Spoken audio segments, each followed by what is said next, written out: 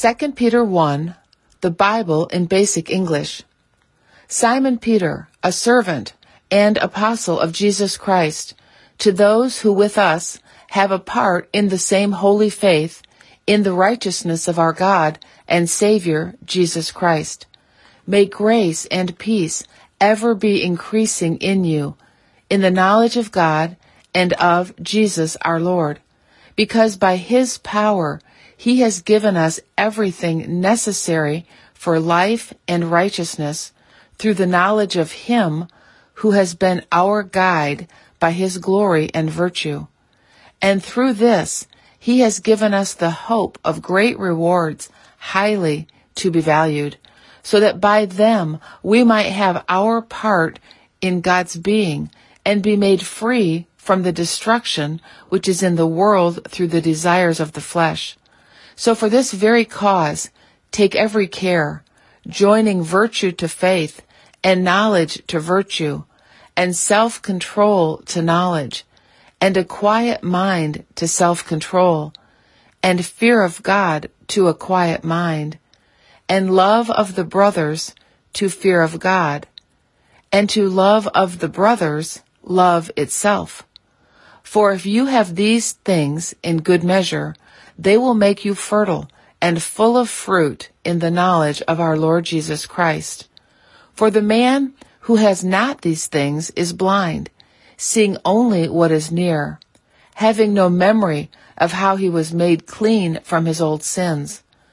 For this reason, my brothers, take all the more care to make your selection and approval certain. For if you do these things, you will never have a fall.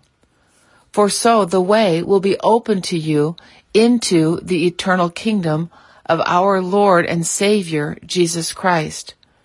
For this reason, I will be ready at all times to keep your memory of these things awake, though you have knowledge of them now and are well based in your present faith.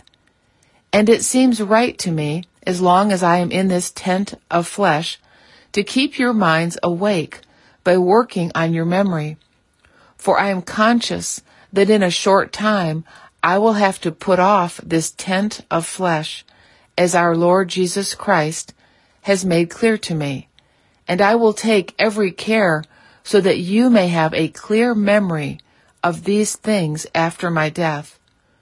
For when we gave you news of the power and the coming of our Lord Jesus Christ, our teaching was not based on stories put together by art, but we were eyewitnesses of His glory.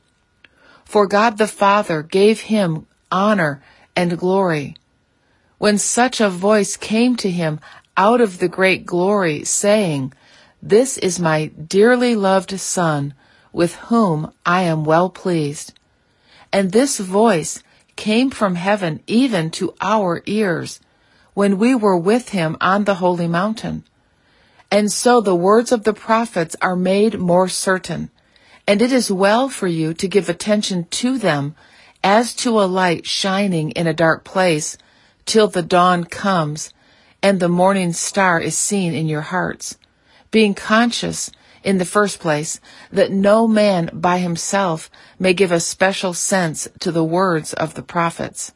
For these words did not ever come through the impulse of men, but the prophets had them from God, being moved by the Holy Spirit.